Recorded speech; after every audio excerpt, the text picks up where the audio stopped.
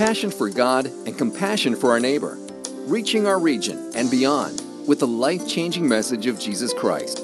This is Crosswinds Church. And now, here's Pastor Kurt Truxas. If you're new, my name is Kurt. I'm one of the pastors here. And I just want to begin by asking you, do you remember when you first learned to swim? Anybody remember that? Well, when I was young, my parents wanted me to be safe around the water, so they sent me out for swim lessons because I had no problem in the kiddie pool. I mean, the kiddie pool was good, but when it came to the deep end, that was really scary. I didn't want anything to do with that. I didn't grow up where there were lakes where it could be actually very deep and you wouldn't know it because it was murky. I grew up in the city, and so they had a pool, and the water was clear. And as a little child, looking into the deep end and seeing those painted lines all the way on the bottom, well, let's just say I was petrified until I learned to swim. But even when I was a kid, before I knew how to swim, there was one way that I would swim in the deep end, and that was with an adult with me. You see, if an adult was there, somebody who was much bigger, much stronger, much more powerful than me, then I felt safe in the deep end. Did anybody else ever go through that same experience? Being afraid of the deep end, but yet feeling safe when you're with an adult in the deep end? Well, you know what that experience is like. Then you'll be able to completely connect with our text that we are going to study this morning. So I'd like to ask you to take out your Bibles, turn to Mark chapter 9, and we're going to look at the first 13 verses. Once you find those verses, please stand. We stand here, by the way, out of honor of God's Word when we read it together. Beginning in verse 1. And he said to them, "Truly I say to you, there are some standing here who will not taste death until they see the kingdom of God after it has come with power." Now after 6 days, Jesus took with him Peter, James, and John, and led them up a high mountain by themselves. And he was transfigured before them, and his clothes became radiant, intensely white, as no one on earth could bleach them. And there appeared to them Elijah with Moses. They were talking with Jesus. And Peter said to Jesus, "Rabbi, it's good that we are here. Let us make 3 tents, one for you, and one for Moses, and one for Elijah." For he did not know what to say, for they were terrified. And a cloud overshadowed them, and a voice came out of the cloud, "This is my beloved Son. Listen to him." And suddenly, looking around, they no longer saw anyone with them, but Jesus only. And as they were coming down the mountain, he charged them to tell no one what they had seen until the Son of Man had risen from the dead. So they kept the matter to themselves, questioning what this rising from the dead might mean. And they asked him, "Why do the scribes say that first Elijah must come?" And he said to them, "Elijah does come first to restore all things. And how is it written of the Son of Man that he should suffer many things and be treated with contempt? But I tell you that Elijah has come, and they did to him whatever they pleased, as it is written of him." That ends the reading of the Word of God, and you may be seated. This is the story of the Transfiguration. And the Transfiguration is also talked about in Matthew. It's also talked about in Luke. And we're going to look at Matthew and Luke as we study this Transfiguration in Mark. But if we're going to understand the point of the Transfiguration and why Jesus did the Transfiguration and why Peter, James, and John saw the Transfiguration, we really need to understand the context of what was going on here. You remember that we got to the middle point of the book, and Peter, he had the bright flash of light in his head, and the Holy Spirit revealed to him the true identity of Jesus. Peter says, Jesus, you are the Christ. And Jesus is like, good, Peter, you got it. And then immediately, Jesus changed the topic of conversation and brought it in a way that Peter didn't want it to go. I am the Christ, Peter, but I'm going to suffer, be rejected by the Jewish leaders. I'm going to die and rise on the third day. And Peter wanted nothing to do with that. And in fact, he took Jesus aside and rebuked him. No, Jesus, you're not going to die. And then Jesus turned around and rebuked Peter. Yes, Peter, I am going to die. And then we got to the passage that we studied last week, which was a very short and very potent sermon by Jesus that he gave not just to the disciples, but to the crowds around him. He said, if anyone wants to come after me, and if anyone wants to be my disciple, they need to deny themselves, take up their cross, and follow me. In other words, the path that God the Father has chosen for me is that I would suffer, be rejected, and die. And if you're going to follow me, guess what? You're going to also experience difficulties. Life will not be easy. You will end up losing your life for me as well. Now, that's scary. That's an incredibly difficult challenge. It's scarier than diving into the deep end of the pool. It really is. But if you knew that when you went into the deep end of the pool, you had somebody with you, somebody much more powerful, much greater than you, who would keep you safe in that scary moment where you're living your life for Jesus and maybe even losing your life for Jesus, wouldn't that change things?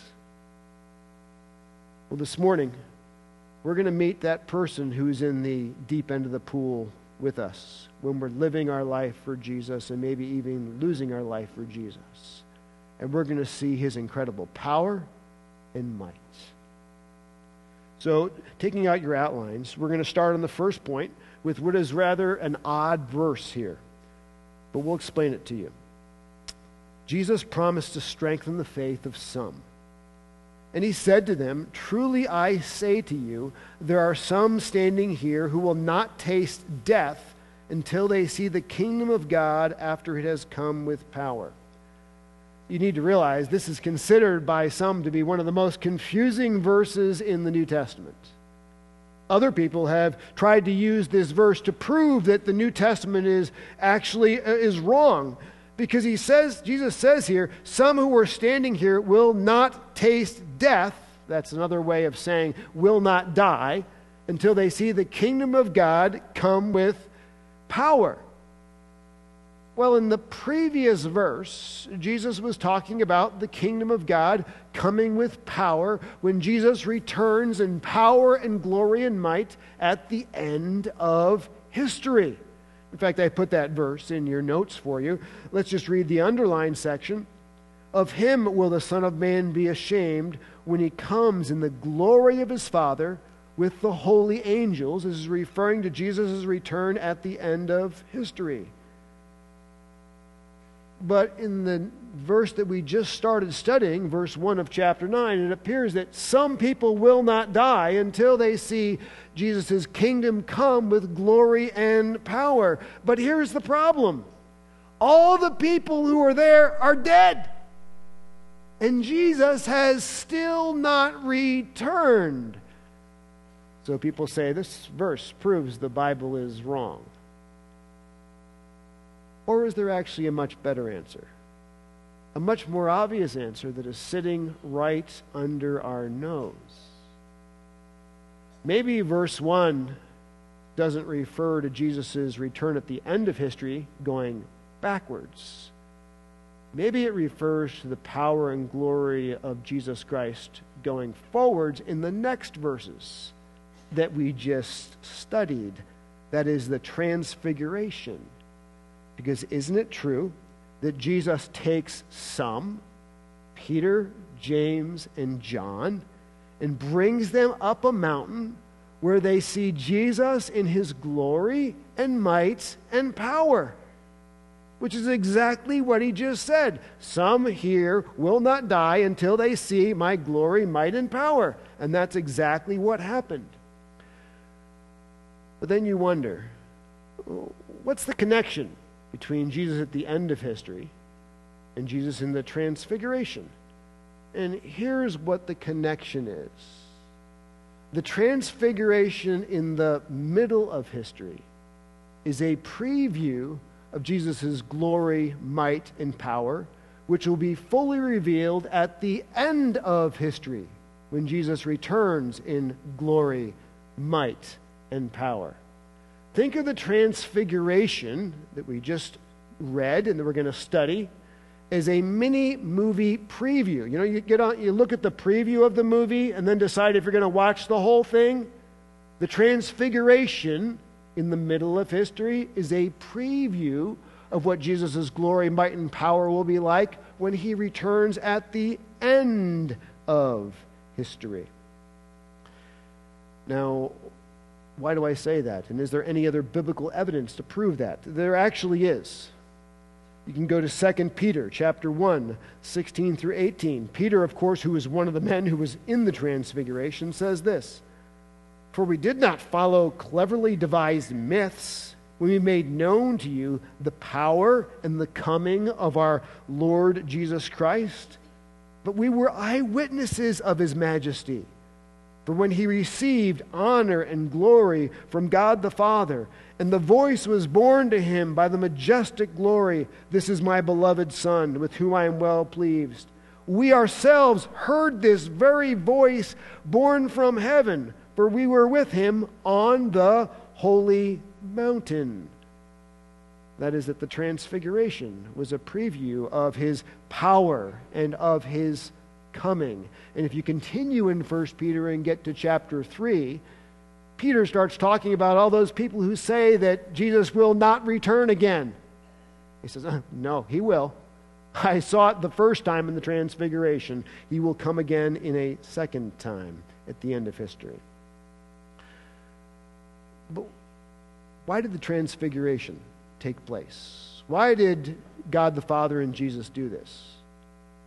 Was this transfiguration merely for Peter's entertainment value? Sort of like watching a Marvel comic movie with all kinds of flashes and light? No. Remember, Jesus had said that he would go to Jerusalem, suffer, be rejected, and die. And if you're going to be my disciple, you too must deny yourself, take up their cross, and follow me. Wouldn't it be a lot easier to deny yourself, take up your cross, and follow Jesus if you saw the Jesus that was in the transfiguration? If you saw Jesus with all of his might, all of his glory, and all of his power? Wouldn't it be a little easier then to jump into the deep end of the pool if you knew that the Jesus of the transfiguration was with you? Exactly. That's the purpose of the transfiguration. To actually build the faith of Peter, James, and John. And know that they can actually follow him, even though it may cost them everything. Now let's study the transfiguration itself. This is going to be fun. Jesus strengthened the faith of Peter, James, and John by the transfiguration. Jesus revealed his glory and power in the transfiguration. And after 6 days, Jesus took with him Peter and James and John and led them up a high mountain by themselves. And he was transfigured before them, and his clothes became radiant, intensely white, as no one on earth could bleach them. Now, there's an interesting thing we'll start with right here at the beginning. Mark says that it was after 6 days that Jesus took Peter, James, and John and left to go up this mountain. What's interesting is if you study the Gospel of Mark, almost never in this Gospel does Mark make any time references. I think the only other time reference I found is talking about Jesus rising from the dead on the third day. No other time references. So there must be an important reason why Mark mentions 6 days here. Now, there is an important reason. In fact, if you came from a Jewish background, you might begin to connect this right away. And that is that there is a parallel between Mount Sinai in the Old Testament and the Mount of Transfiguration in the New Testament. Now, I was going to put these notes I'm going to share with you in your outlines, but your outline only has so much space, so I couldn't put it in there. But you will need this information if you're doing the life group questions on the back of your outline. So let me just show you how the Mount of Transfiguration and Mount Sinai are similar, and then I'll show you how they're different. And you see they're designed to be connected together. Number one, Jesus and the disciples went to hear from God after 6 days. Moses heard from God on Mount Sinai also after 6 days. Exodus 24, 15 through 16. Then Moses went up on the mountain, and the cloud covered the mountains. The glory of the Lord dwelt on Mount Sinai, and the cloud covered it 6 days. And on the 7th day he called to Moses out of the midst of the cloud. The next parallel is this. Jesus went up the mountain with 3 disciples. Moses went up the mountain with 3 priests. Then he said to Moses, "Come up to the Lord, you and Aaron, Nadab, and Abihu, and 70 of the elders, and worship from afar." There's another parallel. Another one is this. Jesus radiated the glory of God on the mountain. Moses experienced the glory of God on Mount Sinai. It says here in Exodus 24:16, the glory of the Lord dwelt on Mount Sinai. But here's a little bit of a difference. Jesus radiates God's glory, as we're going to study more of. But Moses, when he was up there, he sort of absorbed God's glory like a big glow-in-the-dark sticker. He didn't have it innately in himself. He absorbed it, had it for a while, and it dissipated. Another parallel. God the Father appeared in a cloud and spoke from a cloud at both Mount Sinai and the Mount of Transfiguration. Exodus 24:16. And the cloud covered it 6 days, and on the 7th day he called to Moses out from the midst of the cloud.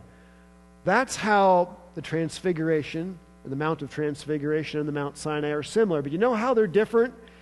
Here's where it's cool. On Mount Sinai, God gave us his law that we couldn't keep, which led to death. But on the Mount of Transfiguration, God gave us his Son, who kept the law for us, that led to our life. You see how they're similar, but actually the Mount of Transfiguration is better? It's different. Now, where did this all take place? The Transfiguration, you need to know, most likely took place on something called Mount Hermon. If you go to the Holy Lands and you travel around there, many of the tour guides will tell you, at least I am told, that the Transfiguration took place on a mountain called Mount Tabor. Most theologians disagree with that for a couple reasons. Number one, Mount Tabor is not that high. Number two, at the time this took place, there was actually people living on top of the mountain, which would not be a place to go to get away with your disciples. And number three, it's actually a long distance away from Caesarea Philippi, which is where they were located, where Mount Hermon was right there. But let me show you what Mount Hermon looks like. Go ahead and put that up. That's Mount Hermon in the background. Mount Hermon is 9,000 feet high. This is a picture taken in the summer. It has snow on it in the summer. It is that high. I tried to sort of get my mind wrapped around what it would be like to climb a 9,000-foot mountain. And I went back into some of my younger days. Some of you don't know, but I used to climb mountains a lot. I was a hiker, and I did that when I was a teenager. I climbed some of the mountains in the Adirondacks of New York. I climbed 23 mountains in New York.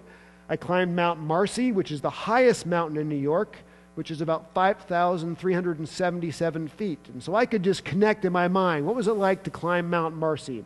It was a full-day hike, but you go sort of slow because, the air gets thin when you get towards the top. You can't breathe that well. And then you notice the trees start getting shorter. And there's this thing called the tree line. You guys ever seen that on top of a mountain, the tree line? He saw it. Yeah, exactly. But the point is the air is so thin that the trees don't grow there. And I thought about this. You hit the tree line somewhere below 5,377 feet on Mount Marcy. Mount Hermon is another 3,000 plus feet higher. Well, it gets interesting because what happens at this point is, if you think about this, it took Jesus and these three disciples a long time to get to the top of this mountain, which sort of explains what some people point out as discrepancies in the texts. If you look at Matthew and Mark, they will say that after 6 days, after Jesus gave that tough sermon, they left to climb this mountain. If you look at Luke, Luke says the transfiguration took place 8 days after the tough sermon. 2-day difference. You know why? Because it took them 2 days to climb the mountain. This is called Sherpa Jesus. Honestly, it is way up there. You are looking down from the clouds, not looking at the clouds. Jesus and his disciples get to the top, and this is what happened. Jesus reveals his glory. The text in front of us says that Jesus was transfigured. That's the Greek word metamorpho, which is where we get our English word metamorphosis. And it's sort of like the Avengers. You guys seen the Avenger movies where the guy looks normal and then they go through the metamorphosis and they change and look different? This is what Jesus goes through, but like unto a much, much greater level. First, let me just look at his clothing, how his clothing changed. Mark says his clothing became white, whiter than anyone could bleach them. So Clorox has got nothing on Jesus' clothing at this point. They are very white, intensely white. But here's where it's helpful to go to the other Gospels. Luke says this: as he was praying, the appearance of his face was altered and his clothing became dazzling white. Very interesting word, dazzling white. It means to become white like lightning and to flash like lightning. So have you ever seen, outside of your window at night when the lightning is flashing and pounding and it's lighting everything up around you in complete and pure white? That is Jesus' clothing in this moment. We haven't even gotten to his person in this moment. He is flashing with his clothing.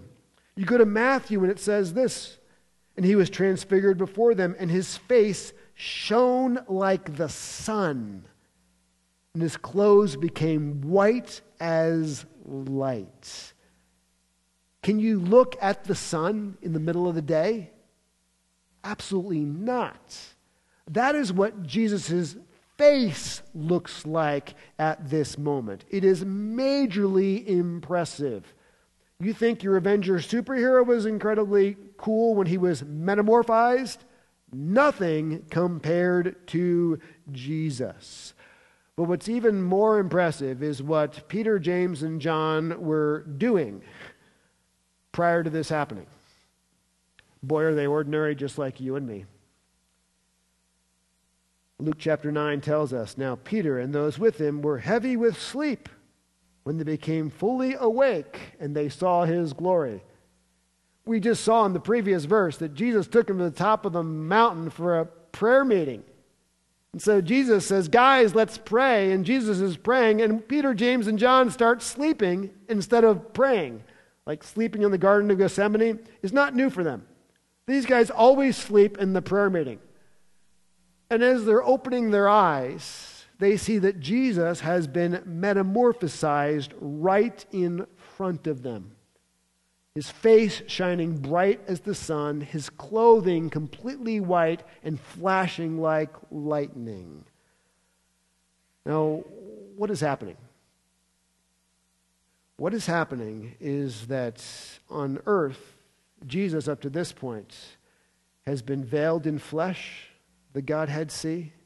His glory and might and power has been veiled in flesh. But for a brief period of time, God the Father has pulled back the veil of his flesh so you can see exactly what Jesus is like in his glory, in his might, and in his power. We talked about this earlier.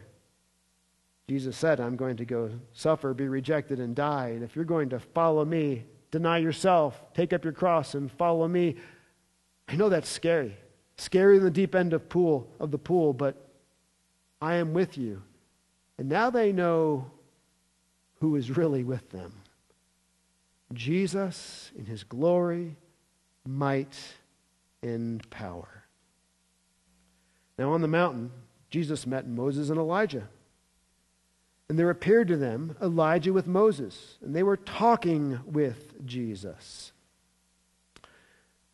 Now, it doesn't tell us how that they realized it was Moses and Elijah. Maybe they asked them their name. I don't know. Maybe they were wearing their church name tags. Could have been. Maybe Peter, James, and John had been stalking Moses and Elijah's Facebook page. I don't know how they knew the identity of Moses and Elijah, but I do know this from Scripture. Peter, James, and John realized what they were talking about with Jesus because they heard what they were talking about. And this is fascinating. In verses 30 and 31, and behold, two men were talking with him, Moses and Elijah, who appeared in glory and spoke of his departure, which he was about to accomplish in Jerusalem. Remember, he said, I'm going to Jerusalem to die and rise again. But here's the interesting part. The Greek word for departure is the Greek word for Exodus.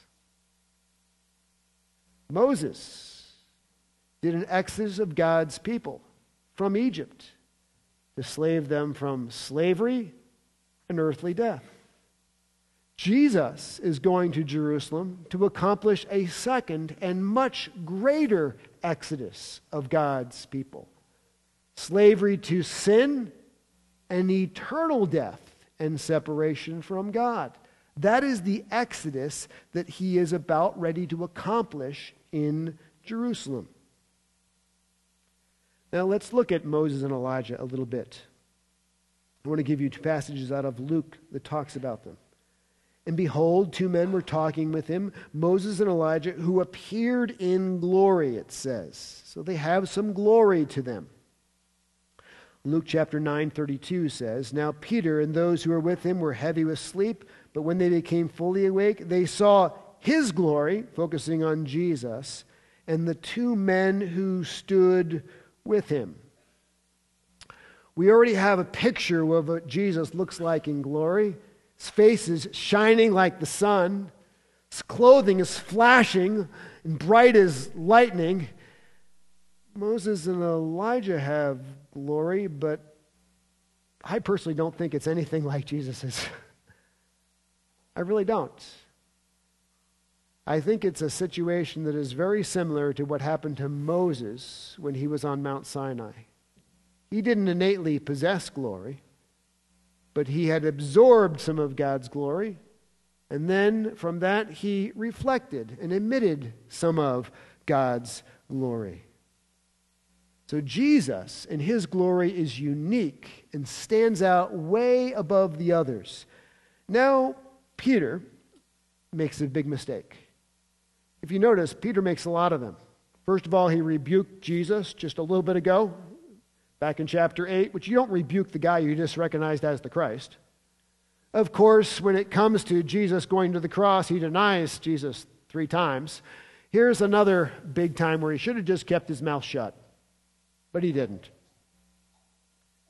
And Peter said to Jesus, Rabbi, it's good for us to be here. Let us make 3 tents, one for you, one for Moses, and one for Elijah. For he did not know what to say, for they were terrified. Jesus, I'll put up 3 shelters for you guys so you can stay here. Why would he say this? What he's trying to do is keep them there. He's trying to hold on to that moment where he sees Moses, Elijah, and Jesus in glory. Because if you look at the other gospel writers, they tell us exactly when Peter came up with this idea, and he came up with these words. Look what it says in Luke. And as the men were parting from him, that's when Peter said to Jesus, Master, it's good that we are here. Let us make 3 tents, one for you, one for Moses, and one for Elijah. Put yourself in Peter's shoes. He is thrilled about this moment. Seeing Jesus and then Moses and Elijah in glory. Earlier, remember, Peter was the one who kept saying, is now the time for the kingdom to come with glory, with might and power, and we overthrow the Romans. And now Peter sees all this glory and might and power. This is it. This is the moment I've been waiting for. But Moses and Elijah are starting to fade. Wait a minute. Don't leave. I'll make a place for you to stay. He's holding on to this. And that's where it goes exactly wrong. Let's see what happens. On the mountain, God the Father rebuked Peter. Verse 7 of Mark 9 says, And the cloud overshadowed them, and a voice came out of the cloud, This is my beloved Son. Listen to him. By the way, what cloud is this? It's not just any cloud. It's not just an ordinary cloud. This is the cloud you've seen in the Old Testament. Remember the cloud that led God's people out of Egypt in the wilderness? Remember the cloud that filled Solomon's temple when it was dedicated? Remember the cloud that covered Mount Sinai when Moses went up there? The cloud of God the Father's glory. This is the same cloud of God's presence that shows up. And when does this cloud show up? We actually learn in Matthew. It's right as Peter is making these proposals to set up these tents, to hold on to this moment, to keep this glory, might, and power that he's been trying to lean into for some time. It says this, He was still speaking when, behold, a bright cloud overshadowed them. And a voice from the cloud said, This is my beloved Son with whom I am well pleased. Listen to him. In other words, what happened is God the Father interrupted Peter mid-sentence. Stop talking, buddy. Start listening. In fact, it comes out with even more emphasis in Luke. As he was saying these things, a cloud came and overshadowed them. They were afraid as they entered the cloud, and a voice came out of the cloud, This is my Son, my chosen one. Listen to him. It's put in the emphatic tense. You notice the exclamation mark? Stop talking, Peter, and start listening. You've got the identity of my son wrong. You think you can coach him to not going to Jerusalem, to not suffering and dying. He's going there to perform a great exodus of people from their sins and death. Stop talking him out of that. Start listening. Now, imagine if you were Peter. You've already been rebuked by Jesus earlier. Now you just got rebuked by God the Father. If I was Peter, I'd hit the deck. And I'd actually be quiet at this point. And I'd stop talking. And I'd start listening. And that's exactly what he does. In Matthew 17, when the disciples heard this, they fell on their faces and were terrified, which is an appropriate response. But Jesus came and touched them, saying, Rise, have no fear. And when they lifted up their eyes, they saw no one but Jesus only. That's one crazy prayer meeting. Usually prayer meetings can be a little boring. We've already seen that these guys typically sleep through prayer meetings, but this prayer meeting was pretty exciting when Jesus was transfigured in glory. And then they head down the mountain. Jesus told Peter, James, and John not to speak of the transfiguration until he rose from the dead. And as they were coming down the mountain, he charged them to tell no one what they had seen until the Son of Man had risen from the dead. So they kept the matter to themselves, questioning what this rising from the dead might mean. Incidentally, in this gospel, many times when Jesus tells people to keep quiet about a miracle or keep quiet about something, they don't listen. And they oftentimes blurt it out and talk. But this time, the disciples listened, and they listened well. I think it's quite simply because they were terrified. They had just seen Jesus in all of his glory, might, and power. God the Father had just told Peter, stop talking to him and start listening to him. And Peter's like, yes, sir. Jesus says, don't talk about this. I will not talk about this. But at that point, there was a change in tone for Peter, James, and John. They understood who they were dealing with Jesus. And they were much better at listening to Jesus, which sort of brings us to our second point. Because while God the Father really strengthened their faith for difficult times by the transfiguration, the next thing we find is Jesus strengthened the faith of the disciples by now answering their tough Bible questions. Because if Jesus is this one in the transfiguration, the very Son of God, he can answer our tough Bible questions. So they asked him, why do the scribes say that Elijah must come? And he said to them, Elijah does come first to restore all things. In other words, they were referring to this prophecy in Malachi chapter 4, verse 5. Behold, I will send you Elijah the prophet before the great and awesome day of the Lord comes. They're like, hey, the prophet said Elijah would come before the Christ came. You're the Christ, so where was Elijah? And Jesus says to him, okay, you want a tough Bible question for me? I have a tough Bible question for you. You think I shouldn't suffer? You think I shouldn't die as the Christ? How about this? How is it written that the Son of Man should suffer many things and be treated with contempt? That's also in the Old Testament scriptures. And I put in your notes for you an example of one from Isaiah 35.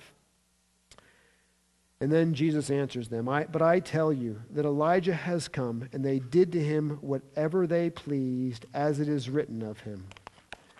And then if you go to Matthew, I'll read the underlined section. But did to him whatever they pleased, so also the Son of Man will certainly suffer at their hands. But the disciples understood now that he was speaking to them about John the Baptist. All of a sudden they got their tough Bible question answered. The one who was the Elijah that was to come was John the Baptist. And the scriptures do line up. Well, here's the challenge. Okay, it's going to be tough to follow Jesus. It's going to be denying yourself, taking up your cross, and following him. That's getting in the deep end of the pool. Wouldn't it be nice if we knew there was someone much greater and more powerful there with us when we go into that scary place?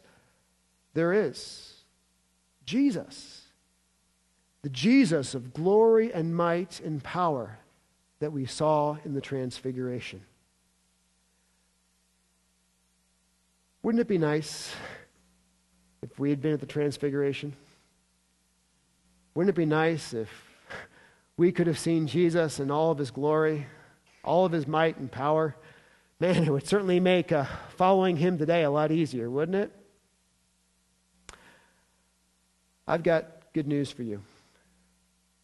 The Bible says that God gives us something more faith-convincing, more faith-fulfilling than even the Transfiguration was for Peter, James, and John. What could strengthen our faith more than the Transfiguration did for those three disciples? Let me show you. Remember we were in 2 Peter chapter 1 when we started, where Peter talked about the fact that he was on the Mount of Transfiguration. For we did not follow cleverly devised myths. We made known to you the power and the coming of our Lord Jesus Christ. But we were eyewitnesses of his majesty when we received honor and glory from God the Father, and the voice was borne to him by the majestic glory, "This is my beloved Son, with whom I am well pleased." We ourselves heard this very voice born from heaven, for we were with him on that holy mountain. But then Peter continues, and we have the prophetic word more fully confirmed, to which you will do well to pay attention as to a lamp shining in a dark place until the day dawns and the morning star rises in your hearts. Knowing this, first of all, that no prophecy of Scripture comes from someone's own interpretation. For no prophecy was ever produced by the will of man, but men spoke from God as they were carried along by the Holy Spirit. The Transfiguration built the faith of Peter, James, and John. Peter says, we have something better than the Transfiguration. We have the prophetic word, which is more fully confirmed. The Word of God that you and I hold in our hand, according to the Apostle Peter, builds our faith and can strengthen our faith more than the Transfiguration did for Peter, James, and John in that moment. This is why Peter says, you would do well to pay attention to this word as a lamp shining in a dark place. Folks, we're going to go through tough times as Christians. Tough times where we have to deny ourselves, take up our cross, and follow Jesus, because that's what it means to be his disciple. Times where we wish that we had been there at the Transfiguration, where we could have seen and known Jesus in all of his glory, might, and power. But we have something, Peter says, that's better than the Transfiguration itself. The very Word of God, which helps us see Jesus better, know Jesus more, and love Jesus more deeply than even the Transfiguration ever could. So, folks, I commend to you the Word of God you hold in your hand, which can open your eyes to Jesus more clearly than the Transfiguration itself. Let's pray. Dear Jesus, we thank you for the very word you have given. Your Bible tells us that your word is living, that it's active, that it's sharper than a very two-edged sword, that it pierces our very hearts. Your word also tells us that the Word of God creates life. The Word of God sustains spiritual life. We need your word more than we need our daily bread to sustain our spiritual life. But as we put our finger in the text, as we memorize Scripture as a church every week, as we study your word on our own, I thank you that, Holy Spirit, you will take your word and use it to make Jesus come alive in glory, might, and power to each one of us. We ask this in your name. Amen.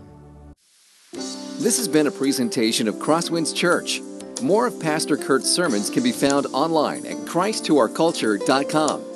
Thanks for being with us, and may God continue to enrich your life.